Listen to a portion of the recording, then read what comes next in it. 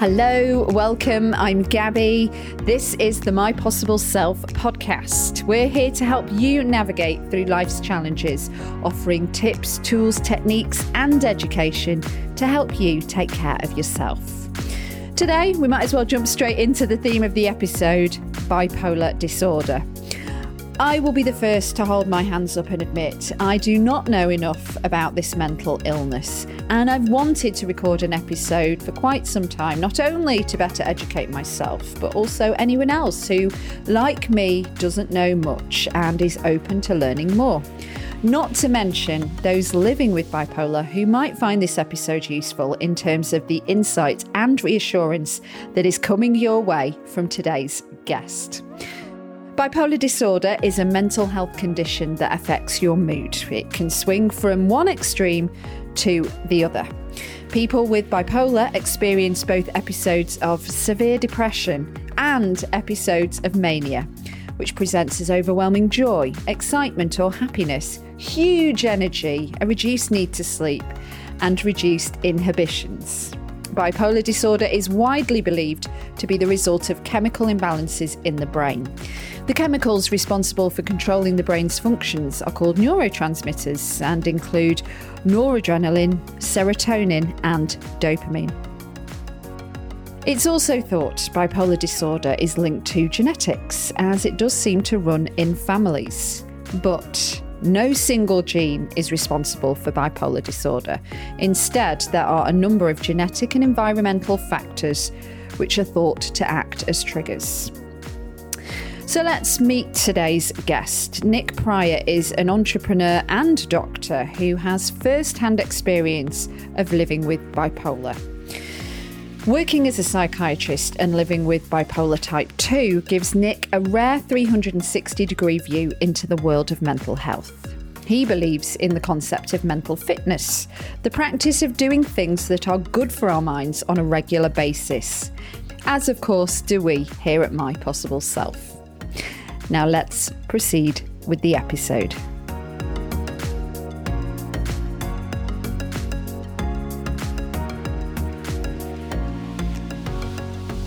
Nick Pryor, thank you so much for talking to My Possible Self. We've got quite a lot to cover within the next 45 minutes because I'm very interested to know about your life as an entrepreneur, but I want to shelve that right now and talk to you about not only being a psychiatrist, you're a doctor for the NHS, but from your own personal experience living with bipolar type 2. So if you don't mind, I'd like to kick off this episode by learning about bipolar, because I know there's different types, but I don't know the difference. Is there much of a difference between the types? So maybe you could put your doctor cap on first and talk to us a little bit about bipolar. Yeah, of course, Gabby. Lovely to be here today and to have this opportunity to speak with My Possible Self. I'm a huge advocate of what they're doing, and I hope I can enlighten or kind of provide a few insights into kind of the world of bipolar, whether it's as a doctor or as someone living with it as a patient. So yeah, let's start with the kind of doctor hat on. I'll start as simple as I can, and we can hopefully kind of build on it. But bipolar is in the kind of psychiatry and psychology field is known as an affective disorder, and an affect is a bit like the weather, when a mood is a bit like the climate. So it's basically how you present in that moment to a clinician, and the affective disorders covers any kind of mood disorder ultimately. So it can be anything from depression to bipolar to schizoaffective disorder. And depression is much more common, but bipolar is in some ways more popularized through media and in the kind of cultural imagination of the population at large. Bipolar kind of says it in its name. Bi means two. Whether it's bisexual or bipolar, people bi is means two, and it means that basically you have ups and you have downs, and these can vary hugely to the individual, but ultimately, or the way we have to, as psychiatrists and as medical professionals, try and find ways to diagnose people so that then we can actually effectively learn going forward, because we have to categorize people as, so there's not always the perfect fit, but the definitions are important. And so for bipolar type 1, it's actually the more kind of extreme version. So it's when you have had clinical episodes of depression and you've also had one or more episodes of mania. And mania is the opposite of depression. It's when you're overly motivated, and when you're manic, or you have a manic episode, which basically means you have type 1, is when your mood influences the way in which you're thinking to the point where you have delusions. So this is when you have fixed beliefs that do not make sense to someone who is not experiencing a mental health problem, or someone who is has capacity and can view the world in the way that the majority of us view the world. So that is a very scary experience. I think, lots of people, might have experienced one-off kind of psychotic episodes, whether it's using kind of drugs or substance misuse or whatever, but they often come and go within the hour or within a night. But when you're in bipolar, you're heading towards a period of weeks, if not months, of being in this state, and it can become worse and worse. And that is often requires intervention medically, and then longer term, more kind of softer kind of psychological input and social input. But just to kind of get a bit more back to where I was. So that's bipolar type 1. And interestingly, it is defined by the DSM or the ICD, the two big bits of literature that are used by psychiatrists. So the DSM is used in America, the ICD is used in Europe. And as soon as you've had one manic episode, then you are, according to psychiatrists, you have bipolar type 1, and you will do for the rest of your life. And that will dictate how we think about managing things going forward. Bipolar type 2 is a slightly mellower form of bipolar in that you don't go to the point of being manic and being delusional, but you get quite close, and you go through those early experiences of getting excited and energized and highly sexed often, and spending lots of money, being argumentative. And it can cause lots of difficulties in your life in terms of relationships in particular, and at work and things like that. But you don't ever get to the point where you have delusions, and that's the kind of, I personally have type 2, and it's interesting because in some ways it doesn't sound so extreme, but actually it can be much more insidious, because those periods where you're actually it's much more subtle, and it can be harder for people to recognize that you're ill. It can be harder to actually seek help, because what we find often with mental health generally is that people are seeking help when they reach kind of crisis point. So that's kind of just a quick whistle-stop tour of bipolar type 1 and type 2.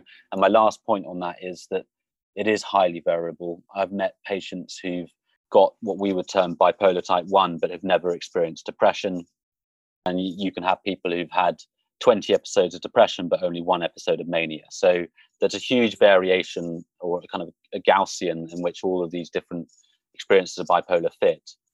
But what is, as a clinician is fascinating is that when people do get really unwell, there are these common features, and you when someone walks through the door, when you're assessing someone for the first time as to whether they should be sectioned or whether they should be on a mental health unit, you can within 2 or 3 seconds know that someone is manic, and obviously you go further. Right. But it's a very visceral, very you can almost smell it in the room when someone's manic. Wow. Is it something that you are born with, but it might not get diagnosed until later down the line? Is it something that can appear at some point in your life? Yeah, so a very important question, and I think the short answer is that it's mental health problems are fundamentally very complex. The mind is what makes us who we are. There are over 9 billion neuronal connections, and therefore when we try and think in terms of modern psychiatry, we try and think through the lens of the biopsychosocial model. So there are biological factors, psychological factors, and social factors. biological factors are the kind of what you'd call genetic factors. So like, do people have a predisposition? Is it to do with kind of their family history, or potentially even their physical health? You've got the psychological factors. How were they taught to behave, or kind of as children? How were they educated? Did they have any trauma? Have they just had a breakdown of a marriage? And then there's the more social, so the more here and now. So are you financially secure? Do you have good relationships? And it's a combination of all of those things that culminate in someone actually presenting with mental health problems and symptoms. But what is interesting, and I think it's really important to make this point, is that every illness has that complexity. It's not just mental health problems. Physical health problems are the same. So there are a lot of things like, diabetes type 2 is a good example. So a lot of that's associated with weight and diet and things that you do in environmental factors. And, some of the most kind of severe and well-known mental health problems have much higher biological propensities than most physical health problems. So if, for example, you separated at birth, an identical twin, someone went out to Australia and someone out to rural Africa, or had totally different lives, there would still be, with schizophrenia, an 80% chance that if one of them had schizophrenia, the other person would. And that shows how strong that genetic link is. Bipolar is quite similar. It's still remarkably high at 60%. And then it still falls amongst other illnesses. But, even depression is as high as 10%. And so there is a big genetic factor, but it's never the only factor. I'd like to understand a little bit more about mania. There's mania and hypermania. What's the difference? Yeah, so mania and hypomania. So hypo is in less. So, if someone's hypoglycemic, it's when they've got low blood sugar. So it's something so it's just basically a way of language to say it's less than mania, basically. And then on the flip side of that, it's the depressive episode. So that's, like you said, it's the from one side of the scale to the next. In terms of for you with your story, if you don't mind sharing a little bit, and only as much as you're comfortable with, was it something that was hereditary in your family? When did you notice, or maybe was it a family member first that noticed something wasn't quite right and needed attention? Yeah, so I think you asked earlier as well about how quickly people recognize, and I think there's a very stark and scary stat that the average time it takes for someone from the first symptoms that they exhibit in hindsight to when they actually get a diagnosis of bipolar is 9 years. So there's a lot of time in the middle where people are not getting the appropriate care and support and management. And that has longer term implications as well, because every episode you have ultimately has the potential to impact your long-term behavioral patterns and kind of the person who you are. Yeah, more personally, come from a background of or a family who've had significant mental health problems. My grandmother committed suicide, and I never actually knew her. But she committed suicide, I think, at the age when my mum was 21. My grandmother was mostly around severe kind of depression. But my mother then was diagnosed with bipolar and still has bipolar. And it's hard to kind of find the right words, but I think she's quite happy with me saying this, but she's kind of lucky to be alive, I think, through the experiences she's had with bipolar. And then I was in an environment where actually, there was still the stigma and the taboo, but at least I knew people who'd been through some of this. And I think for me, it's quite important and quite moving to see the progression where, and this is a bit crude and maybe it's not statistically significant or anything, but, my grandmother, in that generation, ended up with the worst outcome. She ended up committing suicide. My mother, has been lucky to stay alive, and it's been a huge impact on her life. And for me, it's still a big impact, but it seems to be less of an impact than for my mother. So it's this generational progression that kind of is good to see. And I think we're feeling that across society in terms of how much people are willing to talk about their mental health and problems. Do you think with bipolar, again, correct me if I'm wrong, but like anxiety and depression is now talked about a lot, and in terms of like opening up the conversation around mental health, definitely over the past few years, there's been a really positive shift where people are opening up, and we've still got a way to go, obviously, and I think the pandemic highlighted that as well. But in terms of, this is coming from my perspective and my own personal experience, because I don't personally know anybody with bipolar, or if I do, they haven't shared that information with me. So I don't feel like I know as much on this particular disorder as I do, say, anxiety and depression. So I do think, which is why it's great that we're talking today. But, you know, what do you think in terms of that?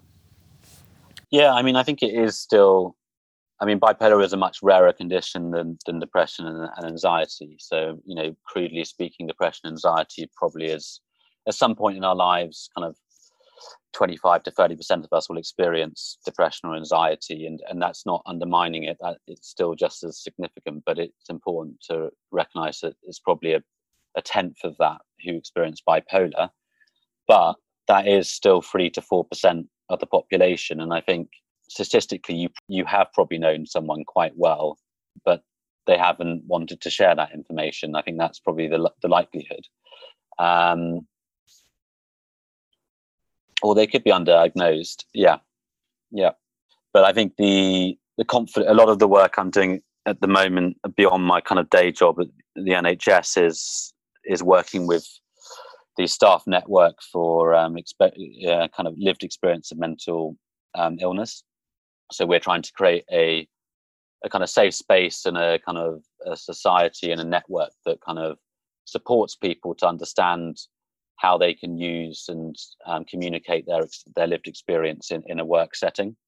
And I think it is really important. I mean, I've gone through phases where I've overshared, and you know, that's particularly common when you're hypomanic to overshare. And fortunately, I never crossed the Rubicon or kind of have got into too much trouble, because you can do. And I think it is really important, I think, on reflection, as I've got more experience with sharing my own experiences of bipolar, is that it's not something just to talk about flippantly. It's something that one needs to really consider and have a structure and a plan about how far you can go and what you are willing to share, and also why are you sharing it. And these types of questions need to be considered, and that's what we're doing. So the trust I work at is one of the biggest mental health trusts in the country, employs 11,000 people, and we're trying to create a training program. We're about to actually go with our first cohort in the next couple of months, of basically providing training to members of staff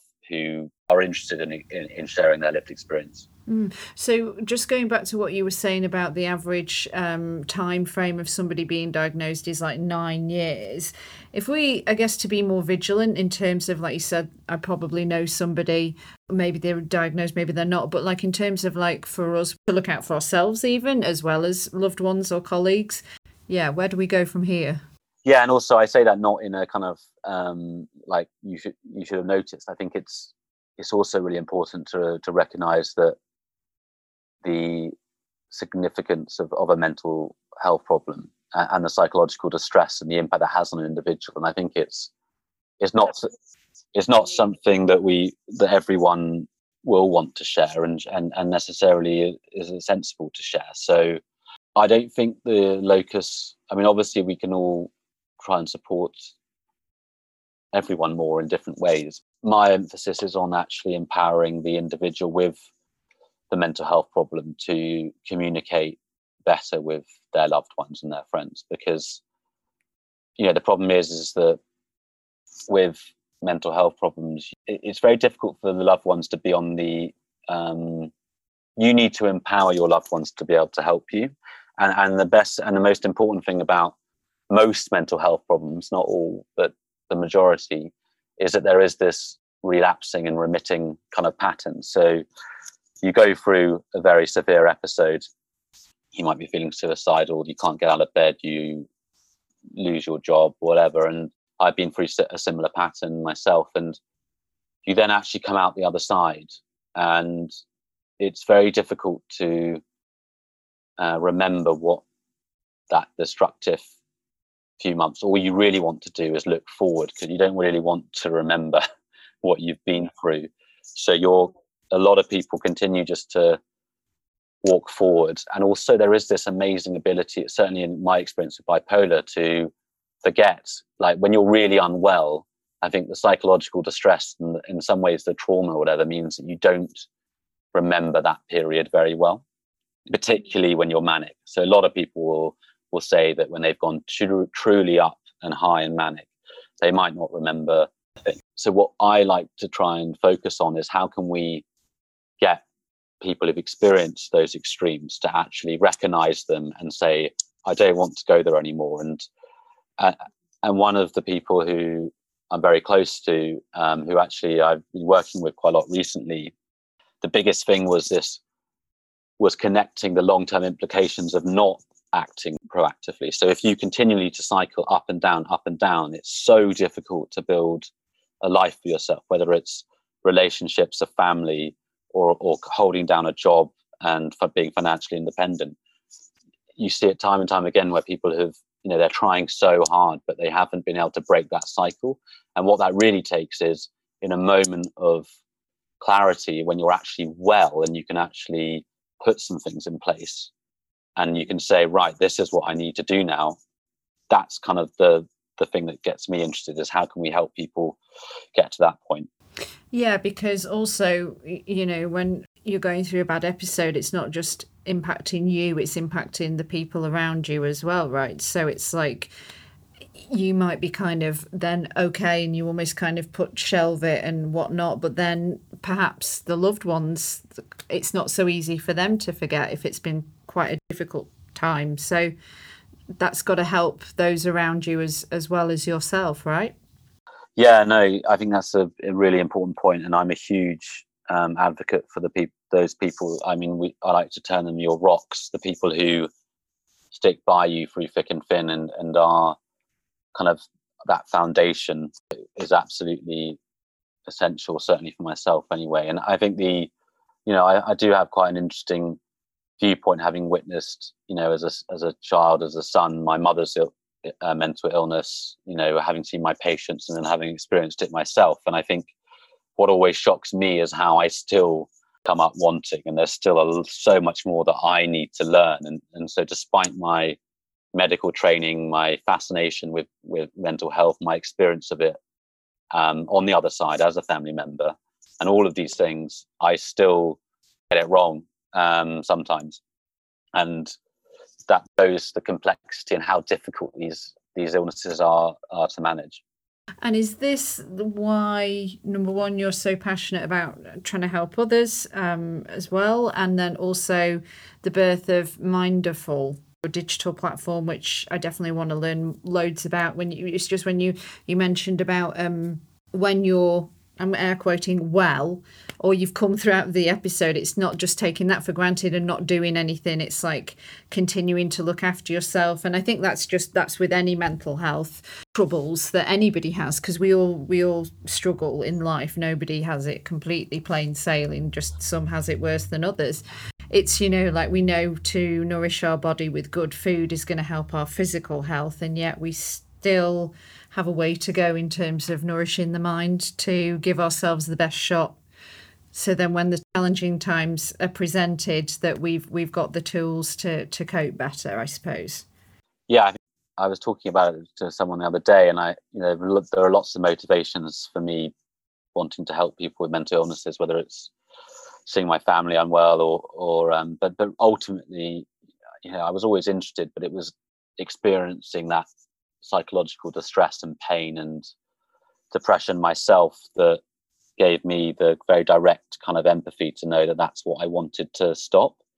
And I think, I use this quote a few too many times, and I'm sure it's been said before, but I kind of thought I came up with myself. It's a bit cliche, but when you're depressed, you don't think you deserve help. When you're anxious, you're too scared to ask for help. And when you're psychotic, you don't think you need help. So ultimately, by the time you're unwell, it's in some ways too late. I mean, it's still doable and you can manage it, but you're going to have to go through a process of recovery. And what's much more interesting is getting there before that crisis or before that illness which rears its head. So I am much more interested in the preventative side, whether we've seen it through, I think the population as a whole has been made more aware recently of the importance of prevention, whether it's with vaccines for COVID or the MMR vaccine, or just, I think generally speaking, there's a lot more talk about prevention within medicine as a whole, whether it's exercising or diet. But there seems to have been a lag, and as there always has been actually, a lot of people talk about mental health being the Cinderella of the NHS, and there's never quite been the funding, there's never quite been the campaigning or the advocacy for it. So, that's what I'm trying to pick up, I suppose, with Mindful, is this idea that we all need to do more for our minds. We're all living in quite a complex modern world that in some ways we're not very used to.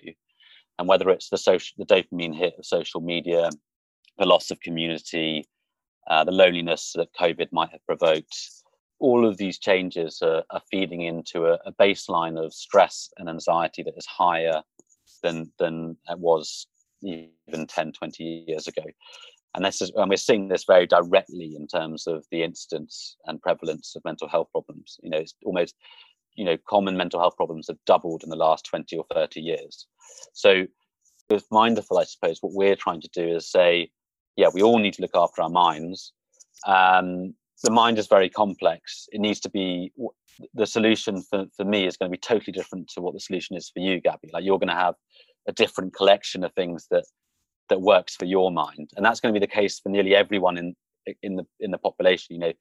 I think I've already said it. There are 9 billion neuronal connections in the frontal cortex. Like, it's got to be something very specific, and ultimately, there are a lot of brilliant scientists working at the moment in mental health. There's a lot of progress, but it's been quite slow recently. There hasn't been any massive breakthroughs in terms of medication for 20 or 30 years, and I can't see it changing hugely from a kind of diagnostic or kind of pharmacological point of view soon. So what we need to conclude from that is that the only way we can really find out what works for our mind is through trial and error. So we just have to go out into the world and find what works for us. And because as a psychiatrist, I don't have an MRI scan or a blood test that I can tell you, Gabby, well, actually, you need to go and be part of a choir for 1 hour every fortnight and maybe volunteer once a month, go jogging 2 or 3 times a week. Whatever it is, find that collection of 6 to 8 things that keep your mind healthy. And that's what we're trying to do at Mindful, is create a library of mental fitness ideas and an engaging enough content that enables people to find their 6 to 8 things that works for their mind. Yeah, I think that's brilliant, because just the fact that you are a doctor, and I think about just from my own loved ones' experiences, if they're struggling, and it might be like after they've had a child, it might be caring for a sick loved one, all the different facets of like why they've gone to the doctor because they've reached that point where they are really, really, really struggling. And every single time without fail, it's like, here's a prescription for whichever antidepressant. And I'm not bashing, I'm just, they've got a 10-minute window, and that somebody's turning up and they're distressed, and they've probably had to gotten to a certain point already to have made that phone call to the doctor's surgery to be like, I need help. So obviously the doctor's going to do what they can in 10 minutes. But I just think it's so interesting and amazing that you are doing this holistically in terms of, again, like helping us find those moments of joy that sort of ease the stress levels and take us to a nicer place, rather than just the bombardment of how am I going to pay the bills and how am I going to do this, and all the things that life throws at us. Yeah, and I think ultimately, if you actually look up the definition of mental health, the problem is that the language has been stolen kind of for good reasons. So if I'm working as a psychiatrist or as a mental health nurse or whatever, it's a softer language to say you have a mental health problem, when actually, or the more direct language is you have a mental illness.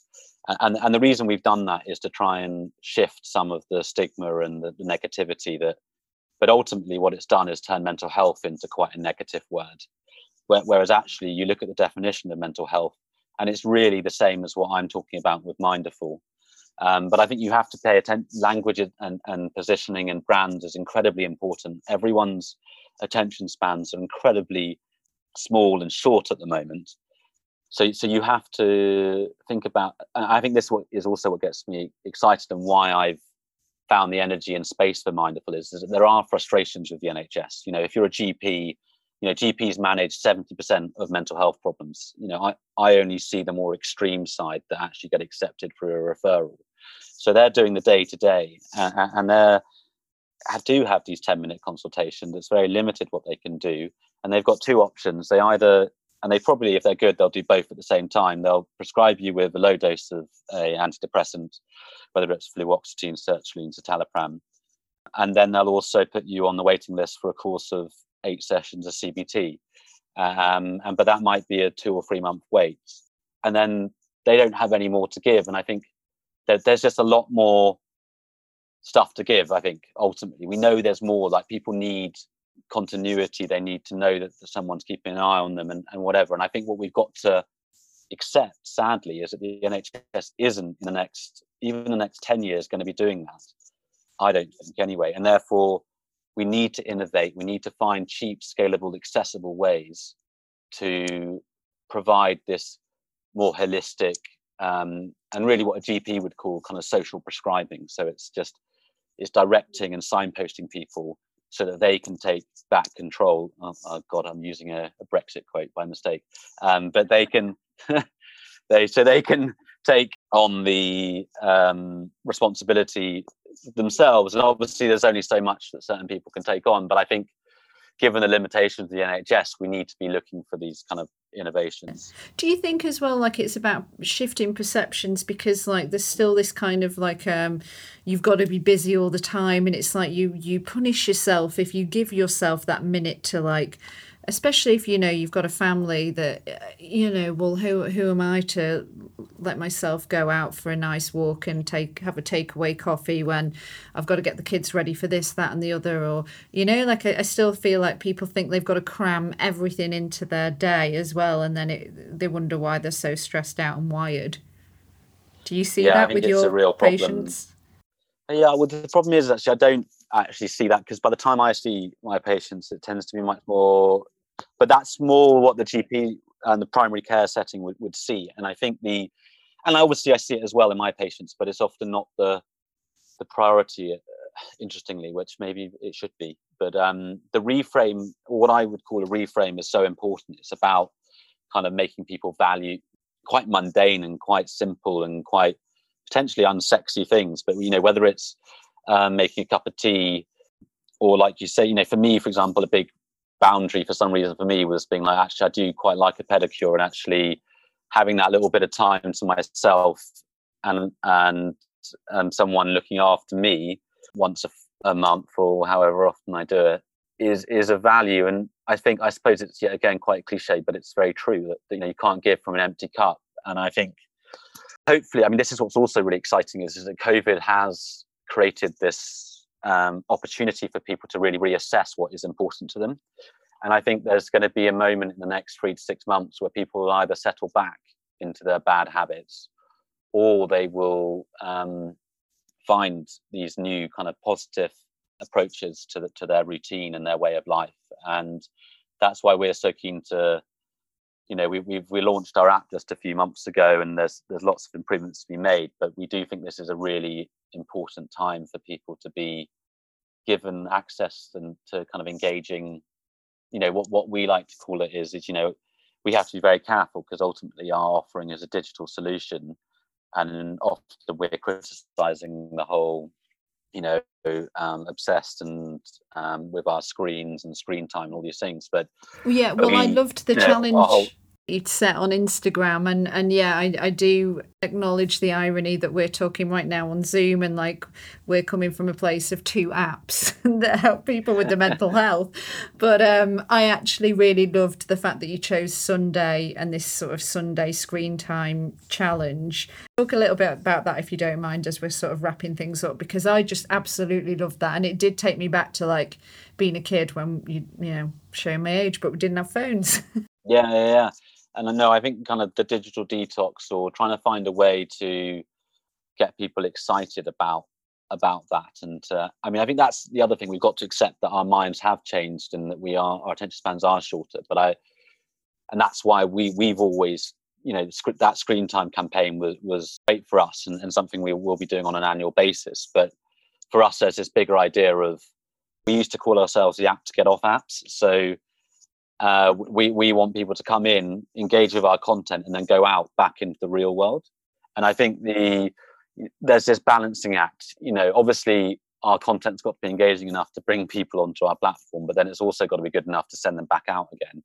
And we kind of ethically, and from our principal point of view, we'll always be very careful with where that line is. And another term we sometimes use is this: even if we are getting people onto the app and onto their phones, ultimately I would call what we'd be engaging people with is kind of positive scrolling. Like, you're just going through lots of good things for your mind. It's very different to the experience with Instagram or the wormholes that you can go into with some of your social media channels. So we have to be very careful about that. And, we've termed it as, if classical social media is kind of the seeking cycle where you're constantly looking for that next dopamine hit, we call kind of the mindful experience kind of the fulfillment cycle. So you go through a loop where you always come out with something of meaning in the real world. But yeah, this is something we're going to be always focused on, and I think it is a really important balance to strike. I love that, and it's easy to find on the App Store. I've downloaded it today. It's wonderful, so people should go check it out for sure. Nick, this has been great. I've really enjoyed talking to you. Thank you so much for sharing your story with bipolar and helping us understand a bit more about it. Thanks so much, Gabby, and it's been a pleasure doing a podcast with my possible self.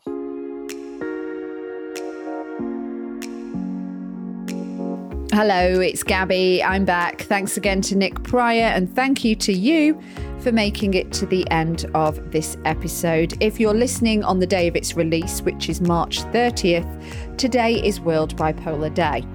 World Bipolar Day is observed every year on March 30th, on the birthday of Dutch painter Vincent van Gogh, one of the most influential artists in the history of Western art.